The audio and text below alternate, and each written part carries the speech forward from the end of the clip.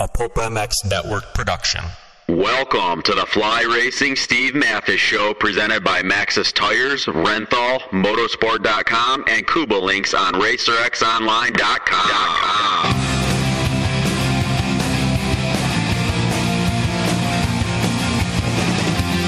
With your continued support of our sponsors, we have surpassed 1,700 podcasts delivered with over 17 million downloads. Click that Amazon banner on Pulp MX to help us out. Donate via Patreon if it suits you. And as always, enrich your moto lifestyle by working with the sponsors who support us.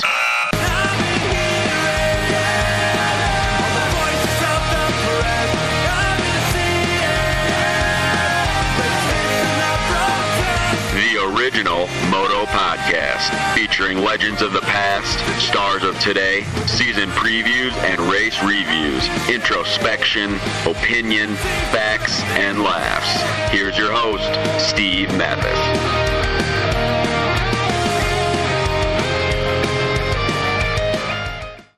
Welcome, everybody, to the Fly Racing Racer X podcast, presented by the folks at Maxxis and Renthal. Thank you for listening. Appreciate it. Good talk ahead with a really good guy. Looking forward to doing this. So thanks again for listening. FlyRacing.com. They've redefined expectations in safety and performance with the Formula helmet.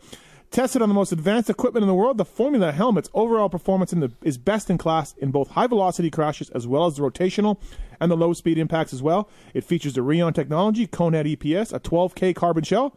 The Formula's Advanced Impact System, AIS, introduced a new approach to both protection and weight reduction. I have Formula, and I love it. It's absolutely great. It's so quiet, it's so light, and it's so well vented. It's incredible. Plus all that safety stuff that I have tested out, unfortunately. And absolutely love the folks at Fly Racing and what they've done with that Formula helmet. Renthal.com. You've all used Renthal bars. Probably our guest here today has used Renthal over the years. The undisputed global leader in manufacturing design since 1969, Renthal has become notorious for relentless obsession to detail and quality through the commitment to produce the finest products on the market today. Whether it's the Fat Bar 36 bar, they debuted earlier this year, the regular Fat Bar, the Twin Wall, the 7/8 ball. Renthal.com will have you covered. Sprockets, grips, chains, bars. They've got everything over there at Renthal.com. They've got more titles than all the competing brands combined. Think about that for a while. Renthal.com, a fraction of a second, a few grams, a couple of millimeters, it all counts. Welcome to the winning world of Renthal. Folks at Maxxis are also on board. Great tires, UTV tires, dirt bike tires, mountain bike tires, light truck tires. You've got, you name it, they've got it. Maxxis.com for more information. Alex Ray, Justin Rodbell, crushing it this summer using Maxxis tires out there in the Nationals, and really looking forward to everything that those guys have got going on as well at Maxxis.com. The Minion mountain bike tires are something that I use out here on the West Coast, and I absolutely love them. So thanks to Renthal and Maxxis, and most especially the Fly Racing guys for making this podcast happen.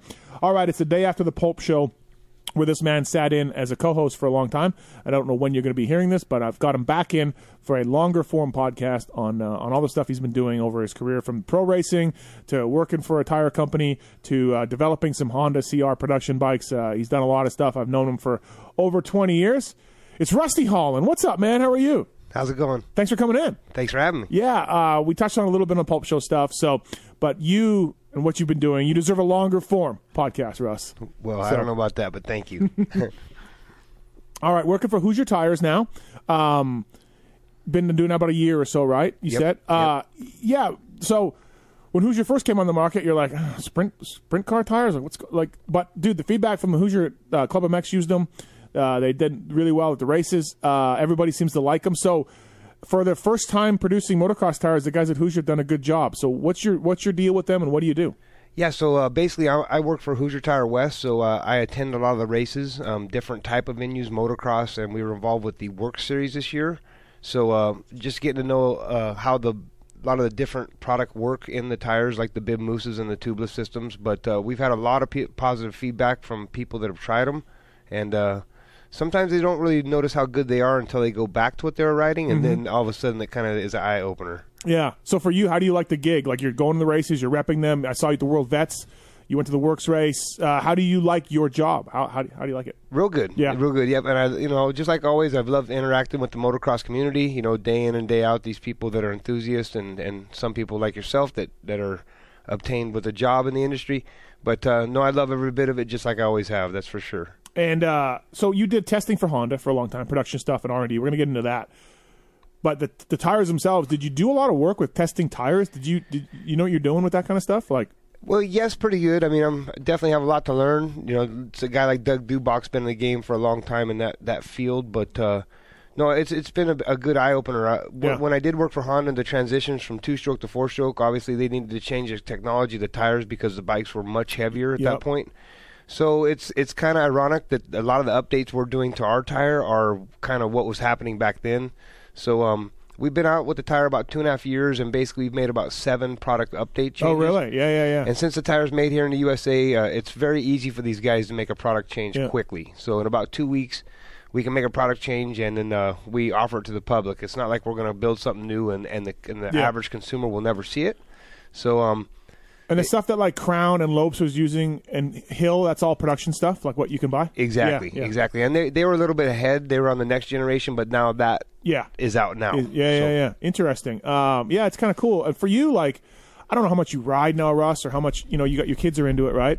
But, I mean, maybe they could use you for some testing. Like, I don't know. Like, you definitely know how a motorcycle works, and you've got a lot of time that we'll get into. But so maybe they could even use you for some development. Yep, and they've been great to get obviously positive feedback from not just me, but other pros and stuff that run the tire. But yes, we're in the making of creating more of a durability tire. Yep. We have a Class C tire that just came out about 4 months ago. We have a new one that's going to debut early in the year this year coming up. Mm-hmm. So it's going to be neat to see how they broaden the line in the motorsports lineup in general, not just the moto tires. So. Yeah. You see yourself there a long time? Like, good company? Everything's going well for you? Yeah, so far so good. It being an American-made tire, not too many of those in the U.S., and I'm honestly a big sprint car fan. And are you really? Yeah. Oh, see, I don't know the first thing about that stuff. Right. Well, and I don't know a lot about the car setup, but again, there's a lot of action-packed stuff that happens in those oval races, and so it'll be neat as the future comes along, what I get to see and what's above the horizon. So. Yeah. It's an interesting job for sure. Now you're a moto guy, like I know you from moto, right? Supercross, motocross. Yep. You go to work stuff. Are you into it? Are you getting into it? No, for sure. And ironically enough, I rode 5 or 6 different events, work races, and big sixes. You did? Yep. Okay. When I had time off, and I came from the off-road world, so from about 4 years old to 12, that's all we did was road off-road. You're like Kiefer then. That's how Kiefer started. Like Kiefer started with the best in the deserts or whatever, like exactly. that stuff. Yeah, and so whenever we start talking off-road, he's like, hey, don't forget, man, that's all I did when I started. And I'm like, oh, okay. Yeah. I started out moto. That's it. And I've done a couple GNCCs. I hated it. They were gnarly. And that's it. I just like moto. Yeah. You know what I mean? Like, I don't know, whatever. I don't like even MotoGP, like street bike racing. Yeah. I'm not into it. Just like motocross. So no, and you take the average motocross guy out to the desert or out to a trail ride, and those trail riding guys out there, they're just waiting for a pretty boy motocrosser that's all suited up to come out there and take them up these big hill climbs and watch them skid down the hills. But no, it definitely gives you a certain package of technique that can help you in motocross too, I feel. So so you're working with Hoosier now, and tire technology, and you're going to the races, and you're meeting people, you're fitting tires, that kind of stuff. You were an independent rep for a while for Dunlop and 6D and some different lines, or asterisk knee braces and stuff. Yep. Then you worked at Parts Unlimited pretty much for how long at Parts? 6 years. Yeah, 6 years at Parts as a rep in the Fresno area and all that, where you're from. And then you had a long career racing motocross, right? So you've kind of, like in the industry, you did the racing thing, right? Yep. Then the sales thing with Parts. Yep. Then you did like your own hustle gig. Yep. And now you're like a rep. Yep. Right, like so. You're not really focused on sales so much now, right? You're more like repping the brand and going. And my point is you've done a lot of things in the industry a little bit, right, across the board. Yep, very fortunate, and it's neat even to see guys like yourself. A lot of people like you and I that love the sport. It's amazing how things pop up, and we all get to keep doing what we like to do. Yeah, I make money from talking shit on riders, Rob. It's amazing. It's incredible. What would I have said about some of your moves back in the day? Oh, I'm glad you weren't on air. I first met you in '97. I think I was working for Ty Birdwell, and you were '97. What would you have been then? I was Suzuki? No, I was Cowie. I think I met you a few years prior to that. I was just thinking that last night. Might have been 95 that I met you. You weren't with Bird in 95? No, I wasn't with Bird in 95. No, I was in Canada in 95. Okay. I came to a couple of races, but I wasn't on the circuit yet. The first year was 96. PJ1 team. Okay. I worked for Corey Keeney, and Kalos. So, I remember that team. And then my buddy Jason Fournette, fellow Canadian. I think that's how I met you, through him, and we used to joke because we'd say, like, how you doing? You're like, Russ is feeling good. And we're like, how's Russ doing? Russ is going to tell you. So No, that's great. So it's kind of like you got a little bit of taste of everything in the industry, which is a really neat thing to do, right? As far as that goes. You're born and raised in Fresno? Yes. Did you ever, like, and you're there now, you're based out of there now, and that's where your Parts Unlimited territory was, and that's where, like, when you raced, you told us last night on the show, Pulp Show, how you did the NorCal stuff, did you ever want to get out of there? What's the draw of where you're not leaving Fresno? I mean, obviously now you've got kids and you're married and everything, but like, you never wanted to leave? And forgive me for all I know is about Fresno Smooth. Yeah. Right. And I actually went to high school about 3 miles from where that movie was filmed. Oh, really? But, okay. Yeah. No, it's actually a really good location. Like I said, it's very centralized within California. Let me race north and south. The high Sierras were there. We could get to 8,500 feet in elevation in literally 45 minutes. I love snowboarding, love skiing. Oh, really? Love going to the lakes. I pictured it as a flat desert thing. Like 45 minutes away, you can. Oh, okay. Be up there, and of course we're 2.5 hours from the coastline, and I just could never stand LA traffic. Of course, I'd go down there and test with teams and do what I needed to do down there, race there, and commute back home. But it's just where I was from, and my family and friends, and I had great practice tracks and great camaraderie, so that was my home base. Yeah, it's funny to me that a guy like you never left there. You know what I mean? And I left my place in Canada, a long time ago. So, and you never lived anywhere else. That was it. That was it. Always Fresno. Yep. That's cool. How much do you ride now? How much are you into it? A little bit. Yeah. Like I was saying last night, I've ridden more in the last year, trying to get to know the product a little bit more, and obviously, like you talked about, giving them feedback of the product I'm getting to try and the updates we're making. Mm-hmm. So, no, it's been good. I work for Clausen Motorsports a little bit. I'm kind of a brand ambassador. We carry 12 to 14 lines there. So it's good when I have my Cowie at the track and can let people try it. No, it's been good. I've been on the bike. My boy's 10. I'm hoping to get on the bike a little bit more, just because I feel that he's getting to the age that he can retain a little bit more information of what I'm trying to do. Is he into it, or is it more like you're pushing him a little bit, or is he into it? No, he's into it, but all the above at the same time. He's 10, and we do a lot of traveling, a lot of riding. Yep. But no, he's a great kid, very happy-go-lucky, and sometimes I wish he'd be a little bit more serious, but hey, he needs to be a kid. Yeah, for sure. So you see yourself maybe getting back into it a little bit? Yeah, I do. When's the last time you raced? It was not this year, but last year at Day in the Dirt. Okay. So a little over a year. Yeah. How was that? It was cool. Yeah. Are you banged up at all from your career? Like, do you have? I know we went mountain biking yesterday, and you said your wrist broke it a few times, but. Yep, and I had a navicular injury that kept nagging me for years and years. But no, all in all, I feel pretty good. Obviously, I've had my fair share of breaks. 17 bones and probably 6 surgeries. But God willing, I'm still moving around pretty good and feel good. And so nothing really bugs you too much. Yeah, luckily. Oh, that's good. Yeah, especially after all the racing you've done over the years. So, all right, let's get in the time machine. Let's go back. Young Russ Holland, Fresno. How do you get into dirt bikes? My grandfather bought me a motorcycle at 4.5 years old. Oh yeah. Yep. Dad and Mom didn't want one, and Grandpa did it? Okay, yeah. No, my grandpa was just kind of the ambassadors. He was a BSA Triumph rider. Okay. And he was in the World War II war. And cool. Yep, and he was a lather. But we had a lot of grit. But my whole family rode. My grandma, my grandpa, my mom, my dad. Oh, okay. My grandpa just happened to be the one that came home with the brand new motorcycle. So you were always going to ride motorcycles. Your family was into it. Like I did a podcast with Tommy Searle, a UK guy, and he was telling me that none of his family were into motocross. Nobody was into motocross. He just saw a dirt bike and liked it and started riding from there. You know what I mean? He had no knowledge of the past and the history, but not you. You were full in. Yeah, I remember we were trail riders. We didn't know much. We were part of clubs, and we'd go to enduros and help ribbon the. Oh, really? Ribbon the lines out. And so you weren't a Pee-wee moto dude? No, not at all. Oh, not at all. I was a desert rat / hill climber. So. Oh wow. Okay. So when do you get into moto? Well, I was 12 years old, so as time went on, obviously, like I said, from about 4.5 to 12, we were riding probably half a dozen times a year, 8 times at most. But we'd go to different locations, the sand dunes. We'd go to the desert. We'd go to these different places all the time. But just like anything with the evolution, things started getting shut down, so we kept having less and less places to go. Mm-hmm. And everyone just kind of got burnt out of not having the same location. So. I was super distraught that I couldn't go riding anymore, so that's how I found racing. Is that there was a track about 20 minutes from my house called Little Okie Raceway. Okay. in the Central Valley, if you talked about 95% of the people that race down there or have raced, they have all started there. Okay. So it has a lot of history of people's first races being there. Right. Still there? Or? Yep. Yeah, really? Yep. Oh, nice. So you start racing, and you're now your dad's taking you every weekend, and now you're getting into it a little bit? Yep. Are you starting to buy magazines and stuff like that at this point? I didn't really have the money for that, but would definitely go to the grocery store for an hour at a time, just look through everyone that I could find, right? Right. What year is this? This is 86 is when I started. So RJ and Wardy and all those guys are the guys. Do you go to any pro races? Do you go, as a kid, do you go to any?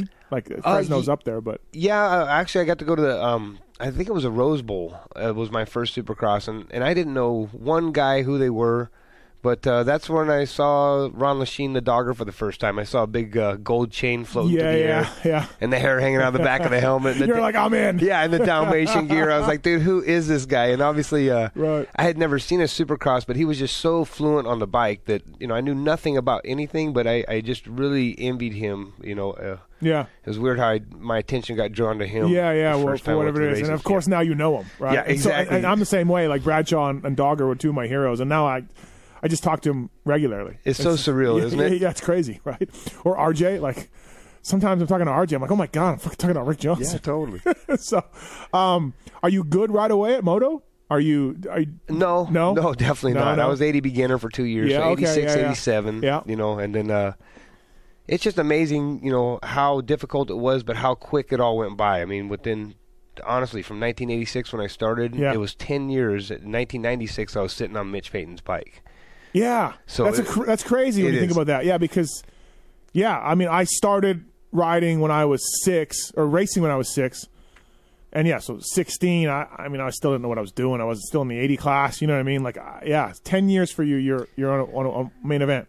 Yeah, that's pretty good. No, it was a neat journey. And as you guys know, I tried really hard on the motorcycle. Sometimes tried over my head a little bit, but that was the reason. I feel that I had a lot of passion, but I didn't quite have the base that these guys had. You never went to Loretta's? Never did any of that. Went to Ponca?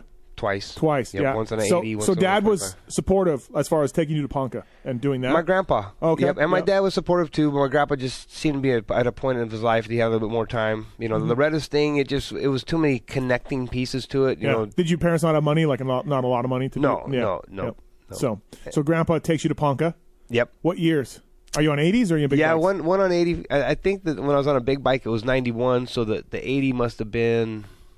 81. I said 91. Yeah. But the 80 must have been like 89. Okay. Were you any good at Ponca, or did you get your doors blown off? No, Jeff DeMint was there, and I got my doors blown off. When I went back as an intermediate in the 125 class, I did a little bit better, but there were some great riders like Casey Johnson and Michael Brandis that were just mopping the floor with people. So as you progress in 80 beginner up in Fresno, are you racing Brandis and these guys? Are they kind of above you a little bit? No, not yet. I hadn't seen those guys, so I probably raced 2 or 3 years. I stayed in a real local area, meaning I just raced in Madera, which was 20 minutes from my house, and then I also would go to Huron Cycle Park.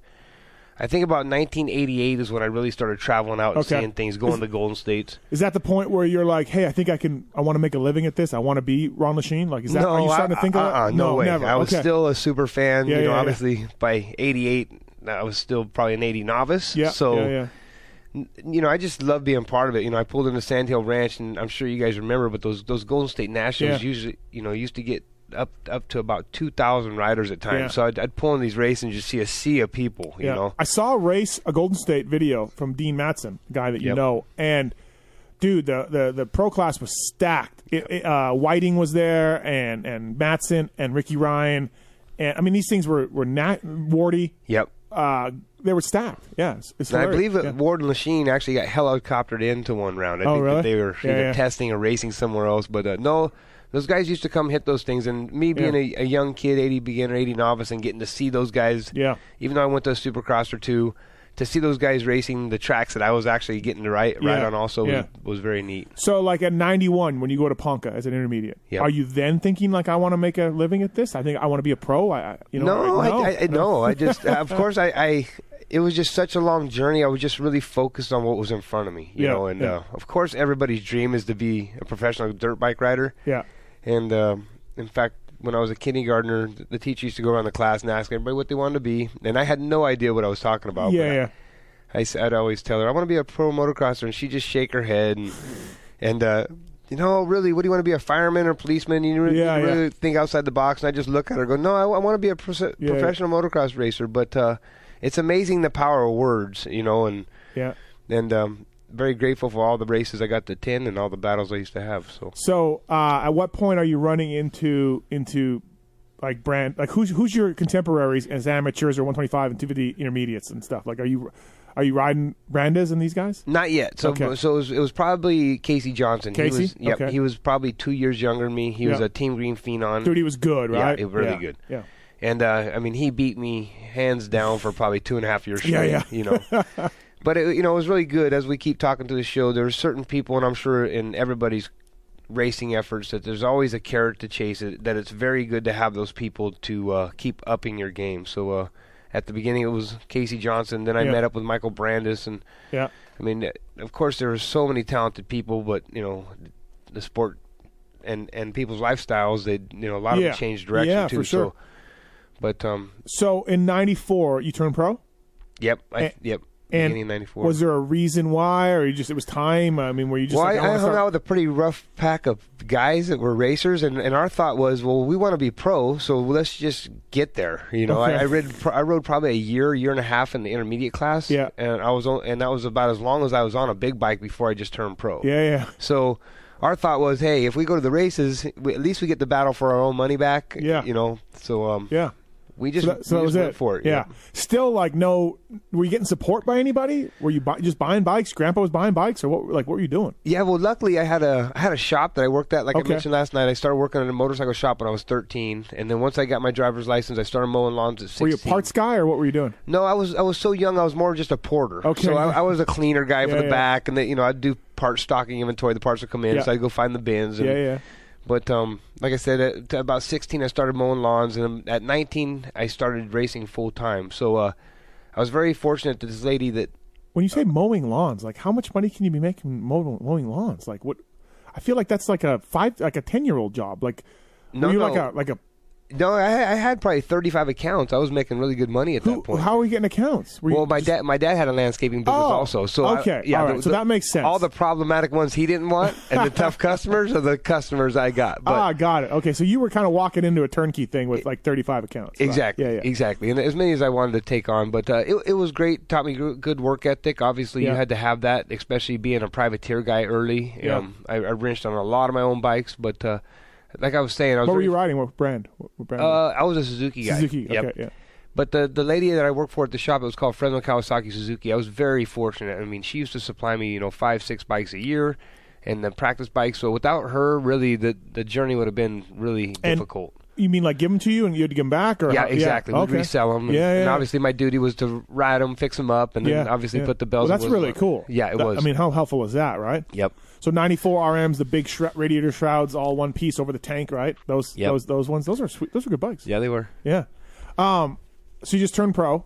Yep. And what's the first pro race you hit? I hit the Hanford Supercross, I think. The what? Hanford Supercross. What's that?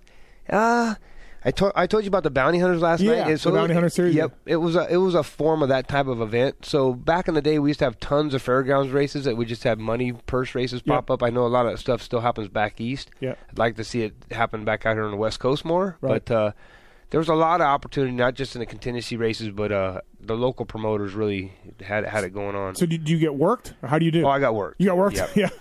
And so is this Ricky Ryan working you? Yeah, Dean Mattson. You have all the same names. It's just the money hunters, the bounty hunters. Those guys were. If there was money to be sniffed out, they would all come running. But were you like you talked about this a little bit last night? But so like in your eyes, you didn't have the talent that Casey had, or Dean, or Ricky Ryan. You didn't have the talent of those guys, but you were determined. You worked very hard. Were you training very hard, or were you just putting hours on a motorcycle riding? Like me, I never got anywhere near your level. But I got a Canadian national number, and I was awesome. A pro up there, quote unquote. But I was never talented. I just rode all the time. I rode 4 days a week. My bikes were hammered. You know what I mean? I practiced a ton. That's how I got to be quote unquote good. Were you like that, but better? Well, I wouldn't say better, but definitely I rode more than anything because, obviously I was looking around and watching these people, the way they approached their training programs, and of course I had the want and the will and the determination, but mind you, I had a really regimented program that, yes, I would work out, but I had to do a lot of my own wrenching. So, I mean, literally I was in the garage 4 to 5 hours a day, upkeeping, 3 race bikes, 125, So you're doing a dealership.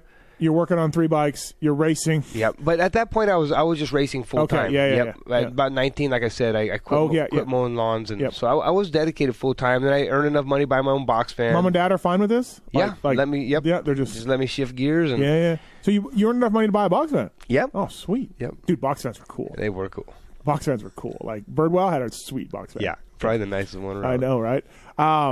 Okay, so now you're just like, hey, I'm making a go of this. Yep. But you're getting worked by Mattson and Ryan still, or you're getting better? Oh, I'm getting better. You're getting better. Yeah, every week, and it took about probably a year and a half, and then I started becoming more and more competitive, and then once I started getting a taste of that money and getting the confidence, it took off from there. I told you about this last night, but like Ricky Ryan and Mattson, NorCal guys, at 95, 96, or 90, 94, 93, 94 at this point was what we're at right now, right? Mm-hmm. They're 5 to 6 years past their prime in Supercross and motocross, and they're still hauling ass. Like, right? Yep. So me growing up in Canada, I'm not reading anything about Mattson and Ryan. Like, they may as well be dead to me because they're not in Supercross and motocross, right? Mm-hmm. You just figure they're done racing. But no. They're in NorCal, just collecting money. Yep. And if you open the Cycle News anytime back then, I mean, it was just full of those guys, racing nonstop. God, Ricky Ryan was a good starter. Was he was. still a good starter, like, back then? Yep. Like still, like... And everything that guy did, from the time he unloaded his bike out of the pickup truck to the way he latched his boots, I mimicked everything. Did you really? Oh, yeah. Because, my mind, as long as I implicated what he was doing, I'd eventually get him. And I think it took me, so I turned pro in early 94. It probably took me almost to the end of 95 to start beating him on a consistent basis, A year and a half of Ricky Ryan just handing you your lunch. That's right. And not just me. I mean, there'd be 50 pros at times at these races, and he'd just be mopping the floor with them. Dude, it's hilarious. Like, this goes to show you, once you have it, right? Like, so you're making enough money, though, to make a living. Yep. Like, I mean, somewhat. Yep. Yeah. That's cool. No, and back then, I mean, ironically enough, the bikes, were a third the price. You could probably buy a CR500 for $4,500, and you could make $2,000 contingency on that bike in one day. So there was times, when I was really on the move, that I was making $6,000 a day at local races, and sometimes doing Saturday and Sunday events. So really? So you were riding Suzuki 125, 250, and a Honda 500? Yep. Oh, Suzuki. Yeah. Yep. What's your first Supercross or motocross national?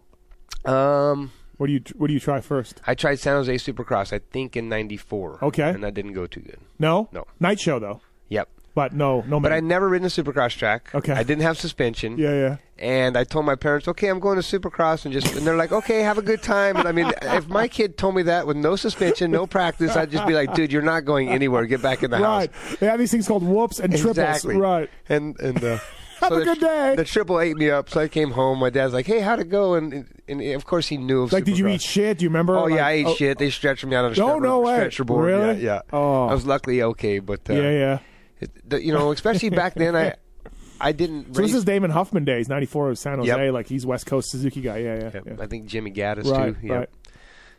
So your first time at Supercross, you're just like... Yeah, it didn't last too long, I think I made it through a practice and a half. Oh, you didn't even, like, make the night show? No. Like, crash and practice. Yep. Okay. What's your next one? Do you remember? I want to say San Diego. It took me about 3 of them. Okay. And then, luckily, I had a guy that helped me by the name of John Nelson, and he finally ended up going to one of the events with me, and I made it in. I think it was in Anaheim, I believe, but... just like anything, God willing, I made it into one and got the confidence, and they just seemed to start clicking off from there. Yeah. So 94, first points you get is Hangtown. May 1st, Hangtown 250 in 250 class. Okay. Yeah.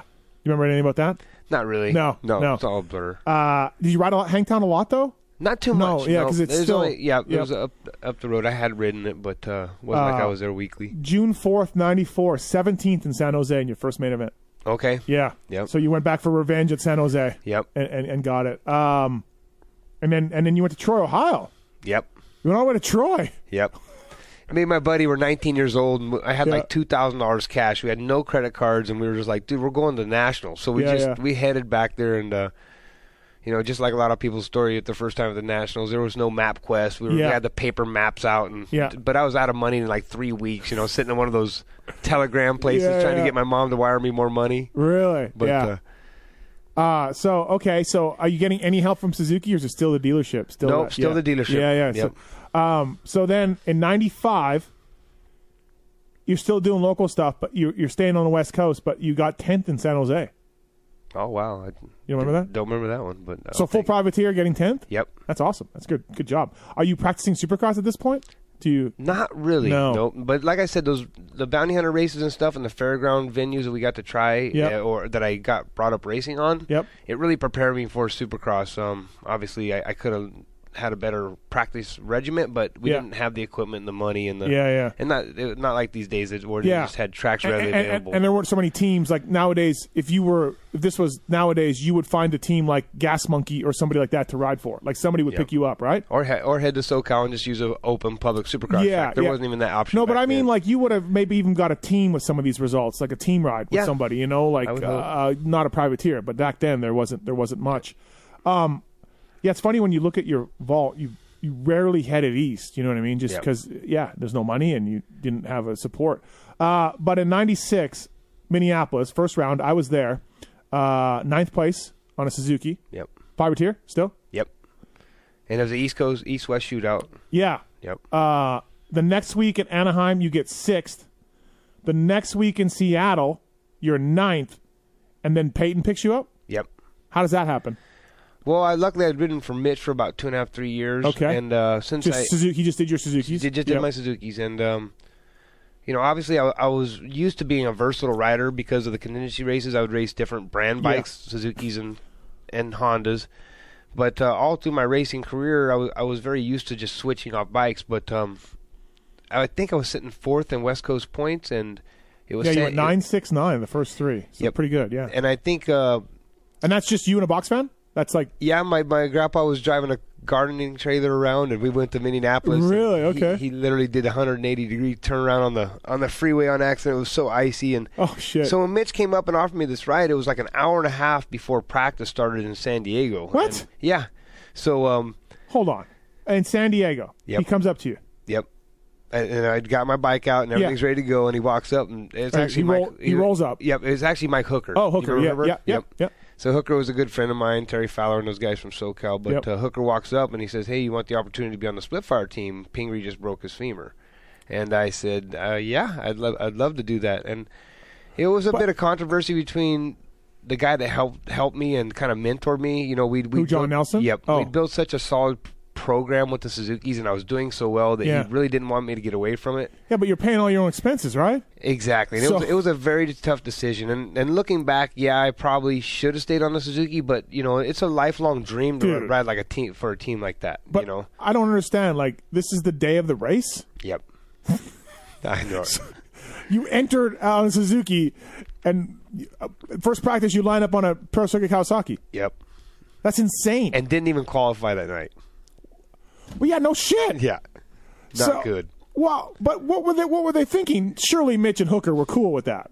Well, yeah, but they didn't probably expect it to be that difficult for me. But the transmission ratios, the power difference, everything. Yep. So did they have gear that fit you?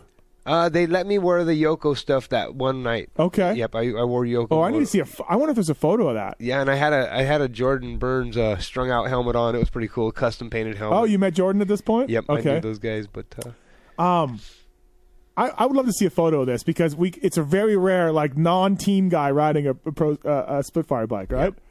Yep. Okay, so how does it? Is it just for Supercross or how does it go?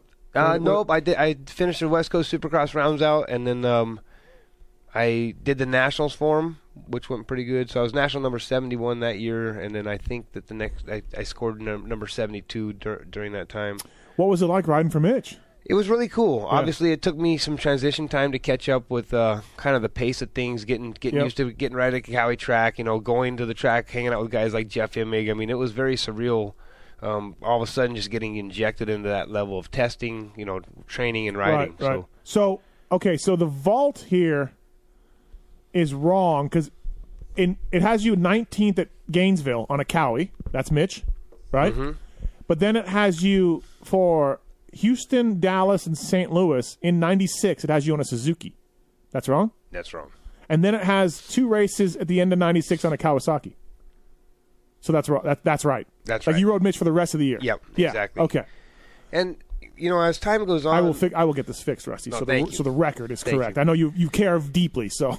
And if knowing now if I would have known then what I know now, basically I had a shoulder injury where my shoulder was kind of popping out, and now I know why riders hide their injuries, I think, a little bit more than I did, because as soon as these guys even get wind that there could be a problem, obviously they're putting a lot of investment into the next years.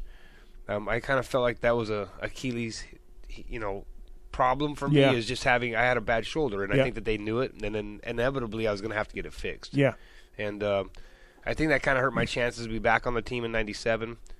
Did you get along with everybody? Did Mitch like you? Did he yell at you? Or No, was good? He was cool, and he cut me a little bit more slack than a lot of his other guys like Pedersen. Yeah. I think my other teammate was Christophe Purcell. No. Michael Pichon. Pichon. Yep. And so it was neat. Obviously he didn't speak too good English, but everybody on the team was cool. I got to know Bones really well. Did a lot of testing. Yeah. So and you had Cowie track riding Supercross with Fro and Rhino and And that's where I got to meet Phil Lawrence. Yeah, so it was really cool. Phil Lawrence took me under his wing, and he'd already kind of cleaned up a little bit. And he had a more average lifestyle, so it was really cool that he let me come stay at his house. Oh, you did? You stayed with Phil? Yeah. Yeah, it was really cool. Was he still hooking up with chicks, or was it? No. Okay. It was just riding and training. Phil's a legend. That would have been his Great Western Bank year. He crushed it. Yep, that was it. He rode really well. So 97, you're back on Kawasaki. Yep. And rode for Jeff Harry at Thousand Oaks. Okay, so Thousand Oaks deal. Yep. Did you just want to get on stay on a Cowie in case something came up with Mitch? Exactly. And that was kind of a Team Green support deal. Heben had directed some energy. Obviously, since I'd ridden for Cowies in '96, I think he wanted me to keep me on him. So yeah. But did you like the Cowies? I did. I like Mitch's better. Yeah. But so in '97, you get a couple of top tens again. You get a 5th in Texas. Yep. That's your career best finish. Yep. And that's a Thousand Oaks Cowie. Yep. And then '98, you only have one race, LA Coliseum, in '98. No, I'm sorry, you don't. I'm sorry. You go back to Suzuki for '98. Yep. Just because you're more familiar with them, whatever. Yep. Do you get help from them, or? Nope. Just they had a better contingency program. Yep. And so I decided to go there. And really, they had really good engines back then. Obviously, it was hard to beat Mitch's factory bikes. Yeah.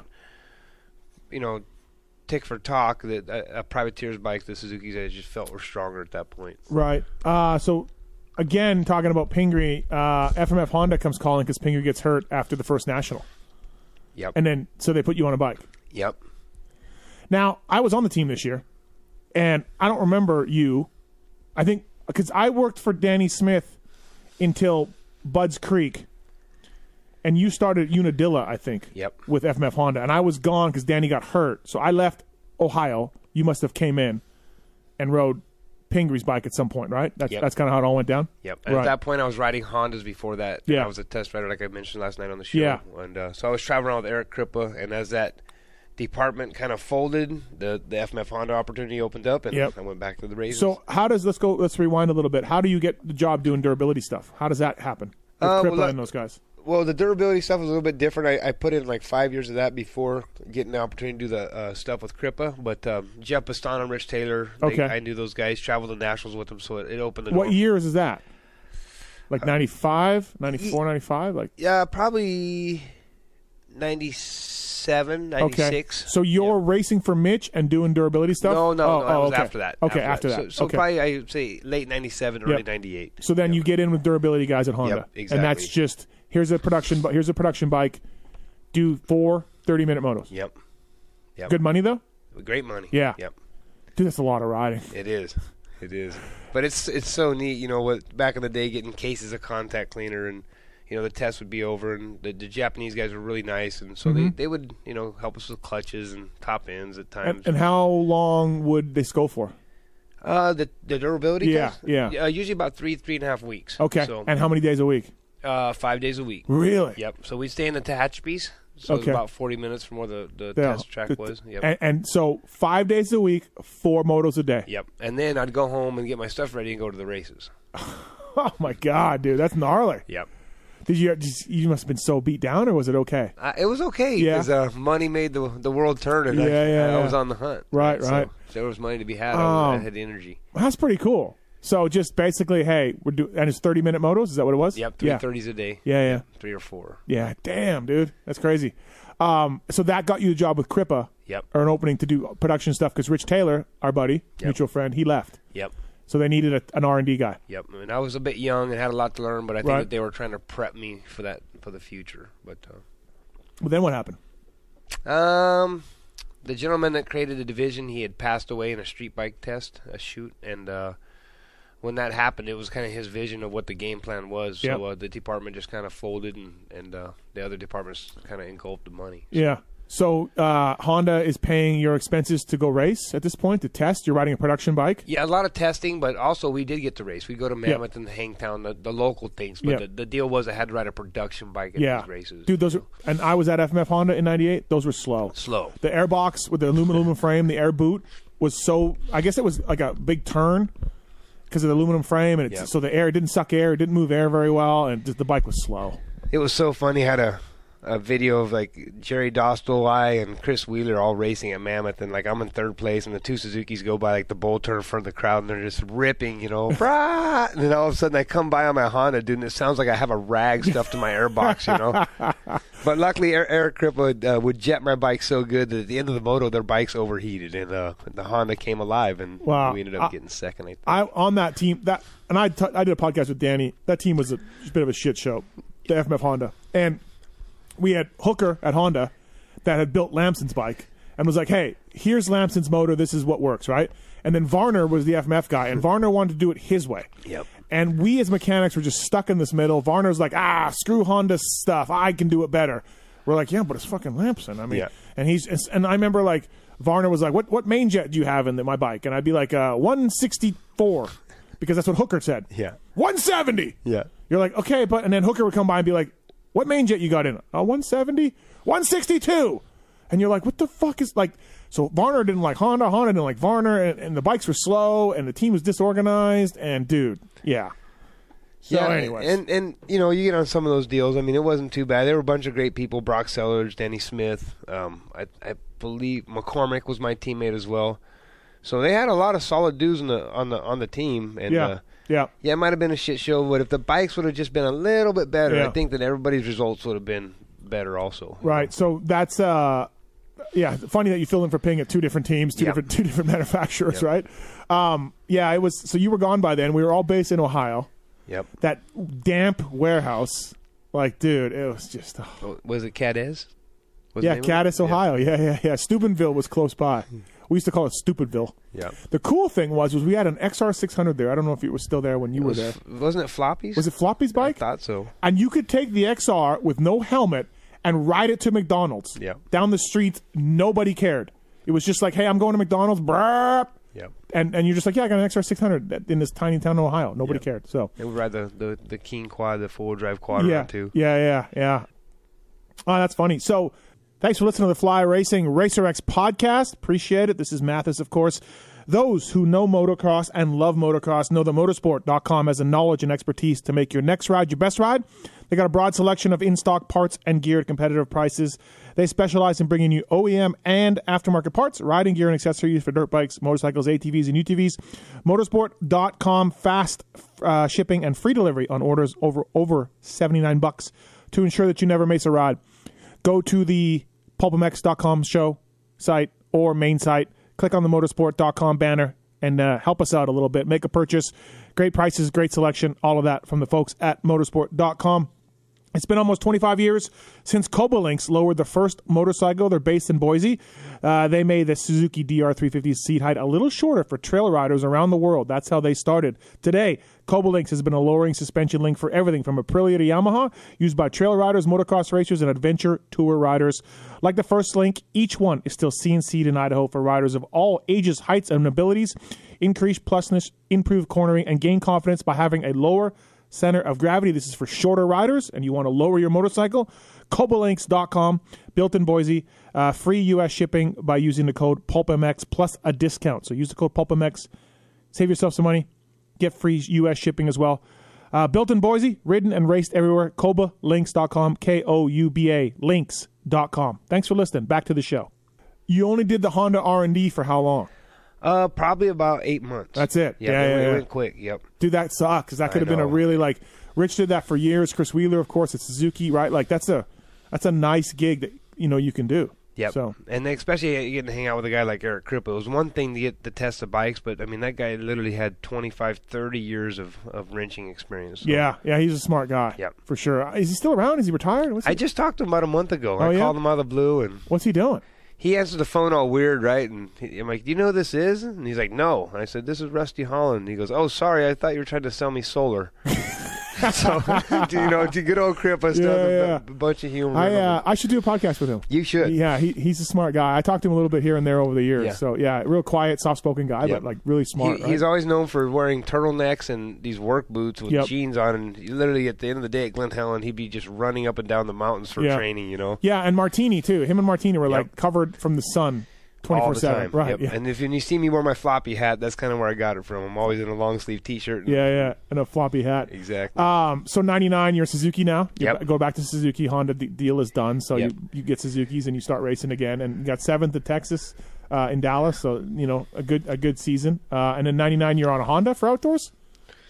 Or no? Is that wrong? No, I think after the FMF thing, I went to DeMarini Honda after that. DeMarini. Yep. And when he was Honda, then he switched to Suzuki's, and I went to Suzuki's, I think, 99, 2000. Mid-99, 2000, we switched. And how did you get that ride? I knew Brad Hagseth. Okay. And he was a great Northwesterner. He lived up in Washington, and that's where DeMarini was founded, in Washington. So. Did you meet Ray DeMarini? Oh, yeah. Yeah, good guy, right? Well, he passed away. He was awesome. Nice. I've always heard that he was the nicest guy ever. Yeah. And ruthless at the same time. He was a very sheer competitor. Obviously, he was a softball player. He had his own TV show for softball bats. Oh, he did? Yep. Oh, I knew he made bats and all that, yeah. So he actually had like a coaching thing where he'd show how to hit. And so this is, your teammates are Clark. Yep, Danny Clark. Ryan Clark. Ryan Clark. Preston? Evans. Is Preston? Tyler Evans? Yep, Tyler Evans, Preston. Yeah. And Lance Schmale. Oh, okay. Yep. Good team? Yeah, it was cool. We had Troy Lee backing, so we had good-looking helmets. Yeah. And I forget who was doing the motors. Might have been Bills. Yeah, I think it was Bills. Did you get hurt? Because you didn't race all year that year. No, but I got to ride Supercross, and then the deal was I got to ride Supercross on the Suzuki's, and then Lance Schmale was going to be able to ride the outdoors. Ah, okay. So Schmale was obviously a really good outdoor rider, as I tried also, but he definitely had lower national numbers than me. But that was just kind of the plan. Schmale was talented. Schmale was a good rider. Yeah, he was very really fluent. Good. Yeah. And then you go to Arena Cross? Yep. How does that happen? I really don't know, but I got to try. I got to try out. I don't know how or why. I think I just called Dave Anilak, and he said, "Really? Yeah." And he's like, "You know what?" And it was between Ezra Lusk had a younger brother. I think his name was Shane Lusk. Yeah. And so there was 3 of us, actually, Jeff Gibson, me, and Shane Lusk, that were all trying out. So Dave had all these bikes, and Willow was already part of the team. He had a couple riders already picked, Chad Johnson, Jeff Willow, and then there was 3 of us trying out for the team. Oh, wow. And so he had, I think, 5 riders at the first 3 rounds. Okay. And Shane Lusk was a little bit young. Obviously, it was difficult for me walking in that thing. I mean, I went to Des Moines, Iowa for the first time going to Arena Cross, and they had like 130 entries. And, what was the main event? They accepted 12 of them. Yeah. And so the first couple didn't go too good. I think I only qualified for 1 class per night, where they had 2 classes you were able to compete in for the first 2 weeks. And my shoulder was bugging me, popping out at every lap, 3 times a lap. Was this the same shoulder from Mitch? Shoulder, so you never did get it fixed? No, didn't get it fixed yet. And I might have had it fixed already by this point, but it was going bad again. Yeah. So I think I had 3 surgeries on the same shoulder eventually. But so finally, the 3rd round, I forget which one it was, I cranked out 2 seconds behind Antonez on the 250. And Chris Hunter, that ran the Team Tough team, do you remember him? Yeah. Yep. Cog. Yeah, Cog. Yeah. Yep. Cog was on the PJ1 team. And no way. Then got fired, and I got his job. No way, yeah. So we had a lot of fun, and Dave Anilak, I got accepted on the team from that point on. And it was really cool. I got 5 wins that year, and it was all in the 250 class. But and now you're making more money now, right? Like you're doing, And it was very trialing. I wasn't getting the results I wanted earlier in the year, and obviously I didn't have a a team ride established, so I was kind of on the needle to get the performance. But once I got in there, and it was a great team, very comfortable and relaxed. And people have said this a bunch of times about Arena Cross, is it does, even Bradshaw, the first run, Bradshaw showed up that he didn't qualify either night. Mm-hmm. Once you get the hang of it, though, the racing, you start figuring it out. But it takes a bit. Yep. Yeah. You found the same thing. Yep. Yeah. Just like anything, your first main event, and your first win, and then you get two. Right. Rusty Holland on the Fly Racing Racer X podcast, presented by Maxxis and Renthal, renthal.com, maxxis.com. And thank the folks at Fly Racing. Zach Osborne winning the championship with Fly Racing gear, Russ. So check out the Formula helmet. Check out the all new light pant. They're completely redesigned for 2021. As well, I want to thank the folks at Race Tech. Pulp 20 is the code to save with Race Tech. Get your suspension work done. You ever use Race Tech? No. That's surprising. I think I hesitate there. I had one bike that had it on, but I don't even know how I got it on there. Okay. Racetech.com. Pulp 20 is the code to save with those guys. Get your motor work done. Get suspension work done. Paul Feed down there in California. Really smart guy. Really clever guy. And a lot of teams and riders use Racetech. And so please, it's privateer proven. And use the code. Show your bike some love. We'd appreciate it. So now you're in Arena Cross. Now things are rolling a little bit. We touched on this last night. So if you Google Rusty Holland, it comes up with a fight with Michael Brandes on the track. Yep. And this is what how did that happen? And how did it go down? Well, obviously opening round at Coliseum. Yeah. And it... 97. 97. Yeah. And I think I got a third place start, and I wasn't that good in the whoops. And it was like the second lap, it was the second lap in the race. And I went through them, and I got just mauled at the end of the straightaway by a bike. Right, it just took me out and T-boned me, and so my bike was elevated in the turn. Obviously, the berm was probably 10 feet tall, so I had nothing to step on to pick my bike up, and we're all tangled together. Yeah. So I stepped on his bike and maybe part of him to get back up to my bike. And as I turned around, he didn't like me stepping on him, and he came at me, and luckily I saw it coming just in the nick of time. So that was it. It was on. Yeah. But Mitch wasn't mad with you. I wasn't really on his team, but no, luckily he wasn't mad. But Brandes had from previous confrontations with the other guys on the team. The few weeks prior to the Paris Invitational, so he was just kind of making his rounds, going through the squad. So luckily I got a piece of him from Mitch. And you were laughing last night because I kept bringing it up, and I think that's funny. But do you regret it? Like it is. No, I do, but at the same time, any news is good news. It's funny that we're sitting here talking about it 20 years later, or whatever the time frame's been. But, I do motorcycle training for kids, and I don't have a website for it, but they Google my name, and they're just like, dude, they get out of the car, and my son, you Googled your name on the way to the track. And So Danny Stevenson's come on our show and talked about you taking him out. You had that fight on YouTube. Look, Russ, you were an aggressive rider. Everyone's got stories. JT's got one from the show last night. Everyone's got some stories about Russ. You were, and I don't think you make any apologies for it because you were fighting for money. This is how you made your living, and you were a fierce competitor. I didn't like the fact that some people called you rollerball, by the way. Yeah. It's only one rollerball, Russ. Yeah, I agree. Okay.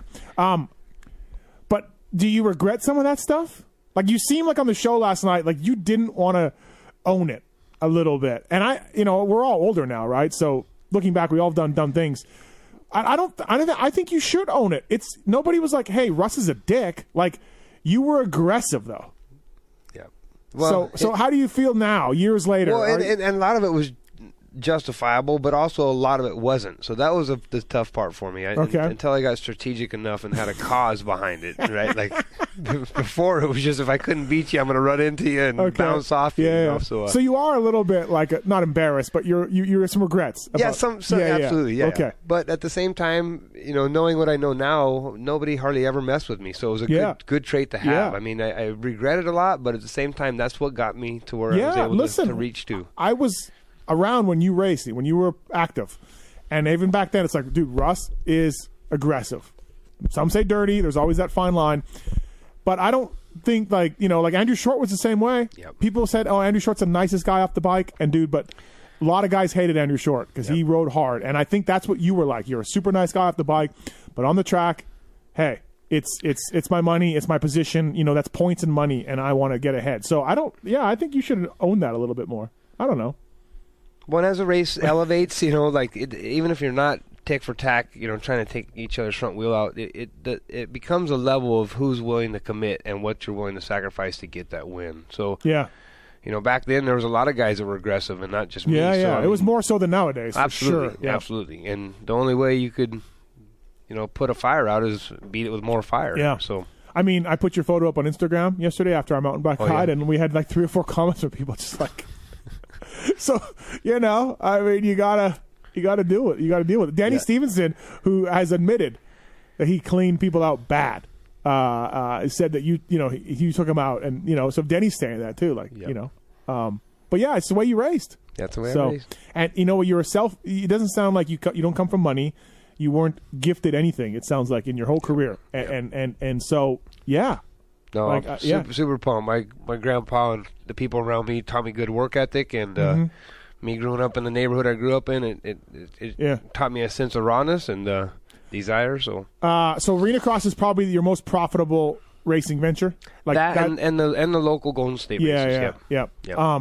So you never, looking at your results here, like you never actually did a whole season East-West, like 450 Supercross and not like you just couldn't, like the money on the West Coast was just too good, right? Yeah, exactly. Yeah, exactly. There's a few guys I've talked to like that.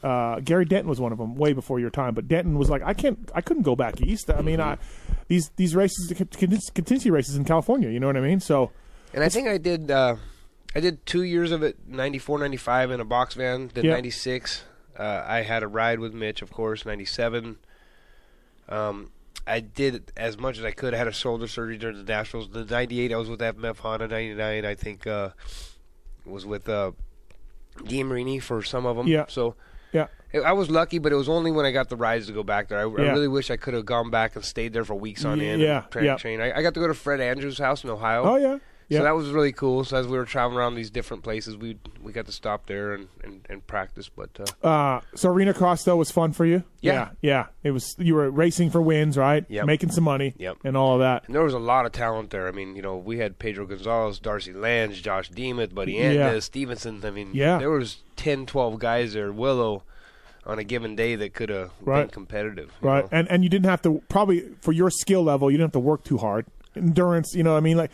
You could jump everything right away, and endurance wasn't really highly needed, right? So it was fun that way. Yeah, and it got pretty grueling. I mean, we'd race 4 classes a weekend, and then I was pretty good at the dash for cashes because I was a sprinter, but by the end of the weekends, you were definitely tired and burnt, and it was exerting in its own way also.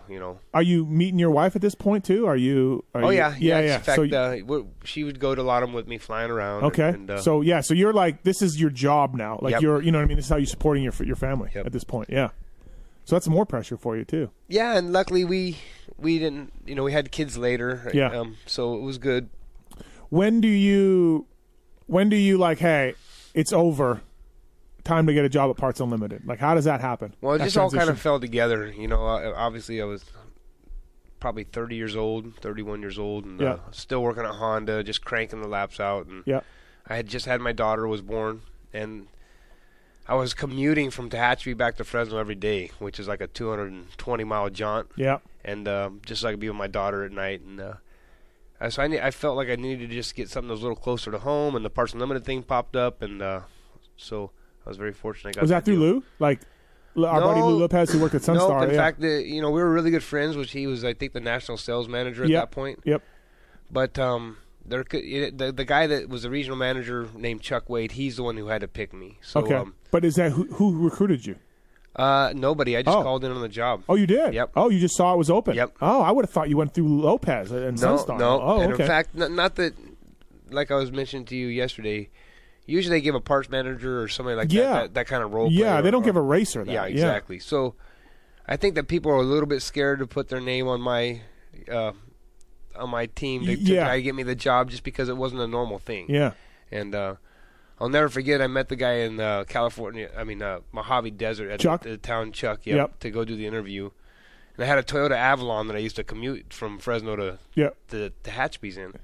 And I pulled up, and he knew I was a motocross racer, and he goes, "Hey, where's your four-wheel drive truck? I thought you were a pro." And I just looked at the guy, and I was like, "Well, I'm not driving a four-wheel drive truck. This thing gets 32 miles a gallon, right?" Because I was literally driving 1,000 miles a week. I remember Chuck from when I worked at Parts. He was a nice guy. Yeah, great guy. Yeah, really nice. He taught me a lot.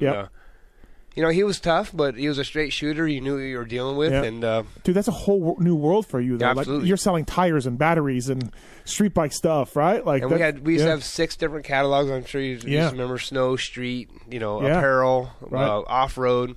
Yeah. And so back then they would just, mail boxes and boxes of catalogs to your house, right? And so I get all this stuff in my house. A pallet worth of stuff gets delivered to my house. And Chuck comes there and he goes, "Okay, here's your dealer list." And I go, "Well, what do I do?" He goes, "You'll figure it out." Really? And just drove away. But over time, it was neat. There is no way to really explain how to be a road rep. You just have to go through the trials and error. I mean, of course, he guided me. You got to screw up, right? Exactly. You got to, And he definitely taught me some things, but he knew that I had to go through the process myself. Right. So, what's funny is we talked about this a little bit. Like, you're making good money. Those are good jobs. Those are prestigious jobs, whether it's for WPS or Parts or anything else. And you'd walked away from it. Yep. Yeah, you just didn't want to do it anymore. Yeah, it was tough. I had a great time racing, had a great time testing, had a great time mowing lawns, and I was used to being a self-entrepreneur, and I was used to beating my own drum. I was never really rich, but I was enriching with time to go cycling and mountain biking and snowboarding and and obviously working. But God willing, I got back to the races and started selling different products and did that for about 5 years. And the guys at Parts, when you called them to be like, "Hey, I don't want to do this anymore," they must have thought you were crazy. Yeah, I think a little bit, and I had established a lot of good relationships. Were you making 6 figures? You probably it was. Figures. Luckily, right? Yep. Yeah, and those guys do well. A lot of driving time, a lot of windshield time. Exactly. A lot of times away from your family. Did you have any overnight stuff? Not too often. Okay, yeah. So you could besides our MVP in Wisconsin, but still this day got a lot of great connections at work back there at corporate, and still get to see Hilton Beatty, and even though Lou's not there anymore, I still see him. And, but it was a great notch to put on my belt. It was a great company. I still obviously automatically I'm kind of brand loyal to them. I always walking through the shops looking at what people have in stock on the shelves. Are they stocking Thor? Are they stocking Fly? Exactly. What are they? Exactly. Yeah. Right. But no, it was good. But those level of companies get so big that at some same time I was rep number 335. Yeah. So I think that they're down to under 200 reps at this point. But back then everything was just booming. Yeah. Yeah. I mean, the top guys like back east, the guys in Philly and New York. I mean, they're making $500,000. I bet. You know what I mean? So back then it was great. And then from there you started doing independent stuff, and then you got on with Hoosier. Yep. Yeah. So I started doing my riding school stuff, and then selling product at the races, and then like I said, here I am at Hoosier. So. And any regrets? No. Luckily, no. I mean, one thing you talked about last night though is, and I can see this looking at talking to you about your career and the different things you've done. Like if you had somebody to be like, "Hey, go get your shoulder fixed. Hey, don't take this ride. Don't do that." Like, you don't have anybody like that, and you got to figure. And you're young, all of you guys, all of you racers, and you don't have anybody to kind of. No, and I had that mentor. Just it didn't work out that way. The ride was there, and I felt like I needed to take it. He kind of, but I don't blame you for taking that ride. It all happens so quick, though. I mean, you think about it in 5 years. It just goes quick. I think I might have done 7 years at the Nationals. Yeah. What's your best race? What's your best race ever? Do you have one or two that stand out? Probably the Anaheim where I got 6th. Yeah. I like that one. Yeah. The 5th was cool too, but it was a mud race. I kind of felt like I was... Right. But just being competitive and making money, and, I loved every race. Yeah. Every race that I could compete in. You strike me as a type of guy, when you talk about Dogger, seeing Dogger when you were a kid and how you know him now, and you strike me as the type of guy that when you were racing, you were probably like, "Holy shit, that's Carmichael." Right? Yeah. Were you that way? Yeah, a little bit. Yeah. Where you really can't be that way. Yeah. Like you shouldn't. Like racers shouldn't be that way. But I was a big fan of the sport. Yeah. I'll never forget this first time I saw Carmichael at the Paris Invitational. Those jumps were huge. Did you ever go to that race? No, I never did. Oh, no. It was massive. Yeah. But, I was so scared to go on the track that I let everybody go because the jumps were so big. They probably had 6 jumps on the track that were over 120 feet in length. And I look back, and here comes Carmichael ripping through the pits. He's like late for practice. He's in number 70 at this point? Exactly. Yeah. I'd never seen him before, and he's literally like 4'4", I don't know. And he's stockier. He's chubbier at this point. And he comes ripping around the corner, and I'm scared to death to hit this track to try to do these jumps the first time. And he turns the first corner and just starts shifting gears, and I'm like, I don't even know this guy. And I'm like, dude, he's going for this. Like, I literally had like 0.2 of a second to just shift gears with him.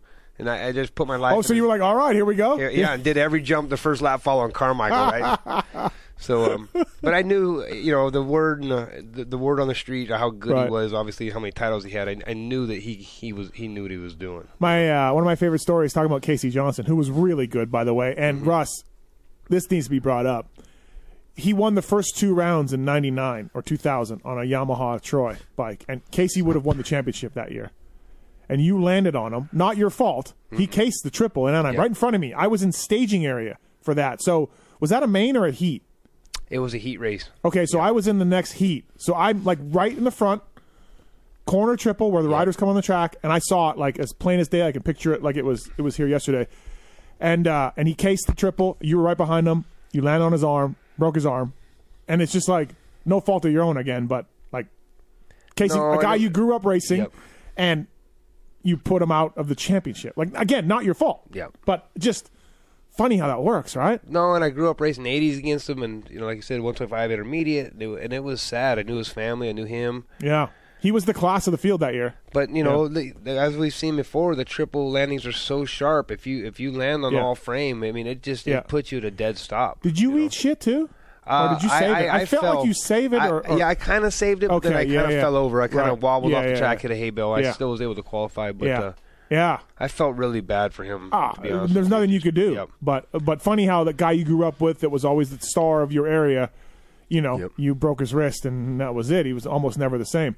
But going back to Casey Johnson, that year of Carmichael, 70, he was on the team then. Yep. My favorite story is Mitch told me this, is he thought that Mitch was giving Ricky better stuff. Oh, I didn't know that. Yeah. So I guess he was like saying, well, you give the kid, you give the star, the amateur star, the better stuff, and they were like, here's his bike. And Casey went out and was like, oh, like it's the same bike as mine. Like they were like, here you go, ride Ricky's bike. So that was a pretty funny story. I always thought that was pretty good. So Casey was good. Casey was really good. I didn't know him very well, but yeah, very, very talented. So, favorite track? Ones I could win at. That's standard, yeah. I liked Unadilla. Yeah. I liked Binghamton, was it? Binghamton, yep. Yeah. That New was York? a really good one, Yeah. Pennsylvania, Steel City? Steel City, really cool. Yeah. So funny that you don't pick any local NorCal tracks or whatever. No, no, I don't know if they're just played out or what. It was just, but I'd seen those for so many years. It was just so neat to travel the nation and see all the iconic tracks you've always heard about. Yeah, Mattson lives here in Vegas. We could get him on, and we could do like a memory rock down memory lane with you and Mattson. Totally. So and Ricky Ryan, we'll call him up too. So good times. Well, hey man, thank you for doing this. Thanks for having me. Congrats on the gig with Hoosier, and you should be very proud of all your results in the vault and what you've done. Like all self-made and really, really cool. So you should be stoked on everything you've done in your racing career.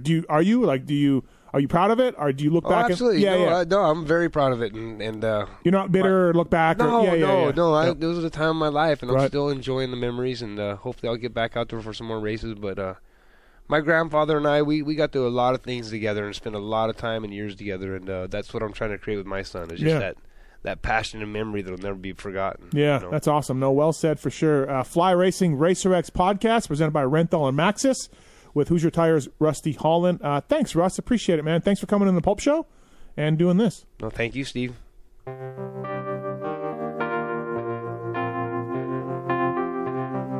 Thanks for listening to the Fly Racing Steve Mathis Show.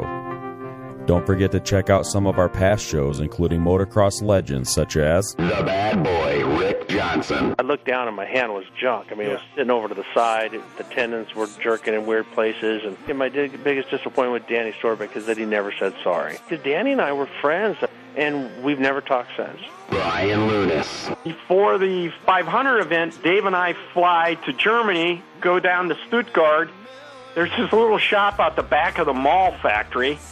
we get our cylinders, take them back, and, you know, off we go. And, you know, we ran Nicosil cylinders as a factory part for a handful of years before anybody ever saw it in production. Dave Arnold. And Magoo was all, you know how he did the big pancake thing? And he's got the thing, he's completely laying on the gas tank trying to miss his tree. I mean, he would have gone even harder, jumped farther if that tree hadn't have been, you know, if it hadn't have been there. The Hurricane, Bob Hanna. I love the guy. I don't dislike. I think he's the greatest competitor this sport ever had. Absolutely 100% in my mind. I firmly believe that statement I said about these modern-day guys in Switzerland or Holland or Belgium on 45 minutes on the same bike. You're not beating Roger. Are you crazy? They're not doing it. If they think they're so much better nowadays than they were in those days, they're fools. They're different bikes, different times. The Beast from the East, Damon Bradshaw. It got to the point where I didn't want to leave home, and once I got to the race, I wasn't into it. If I wasn't going to give 100%, I'm not going to take their money. The working class hero, Doug Henry. It was definitely an emotional moment for me, just thinking to myself, that's it, you know, and it's amazing the stuff that goes through your head in a short amount of time of the things that, you know, that I was going to miss. The Dogger, Ron Lachine. Until you really open your ears and you want to listen to what they're saying, it's like beating a dead horse. I mean, you know, and I know from personal experience, did anybody ever sit me down? Of course they did. Everybody did. Pro Circuits, Mitch Payton. There's two ways to make the money. One is you can sign for money, or two, you can earn the money. I'm a high believer in earning the money. I think they ride better when they earn the money. 7-time Jeremy McGrath. I was so mad, like so disappointed and so frustrated that I pulled the pick and I left. Every point counts. I could kick myself to this day for not just riding around in 10th. It's been no problem. My ego got in the way, you know? The O Show, Johnny O'Mara. Stuff that you'd sit there if you didn't even want to ride it, you just wanted to just look at it all day. I mean, I got a chance to test all that. I like that era I was in. I really do. Search Pulp MX in the iTunes store to enjoy these and over 800 great motocross podcasts. As the days and the months and the years go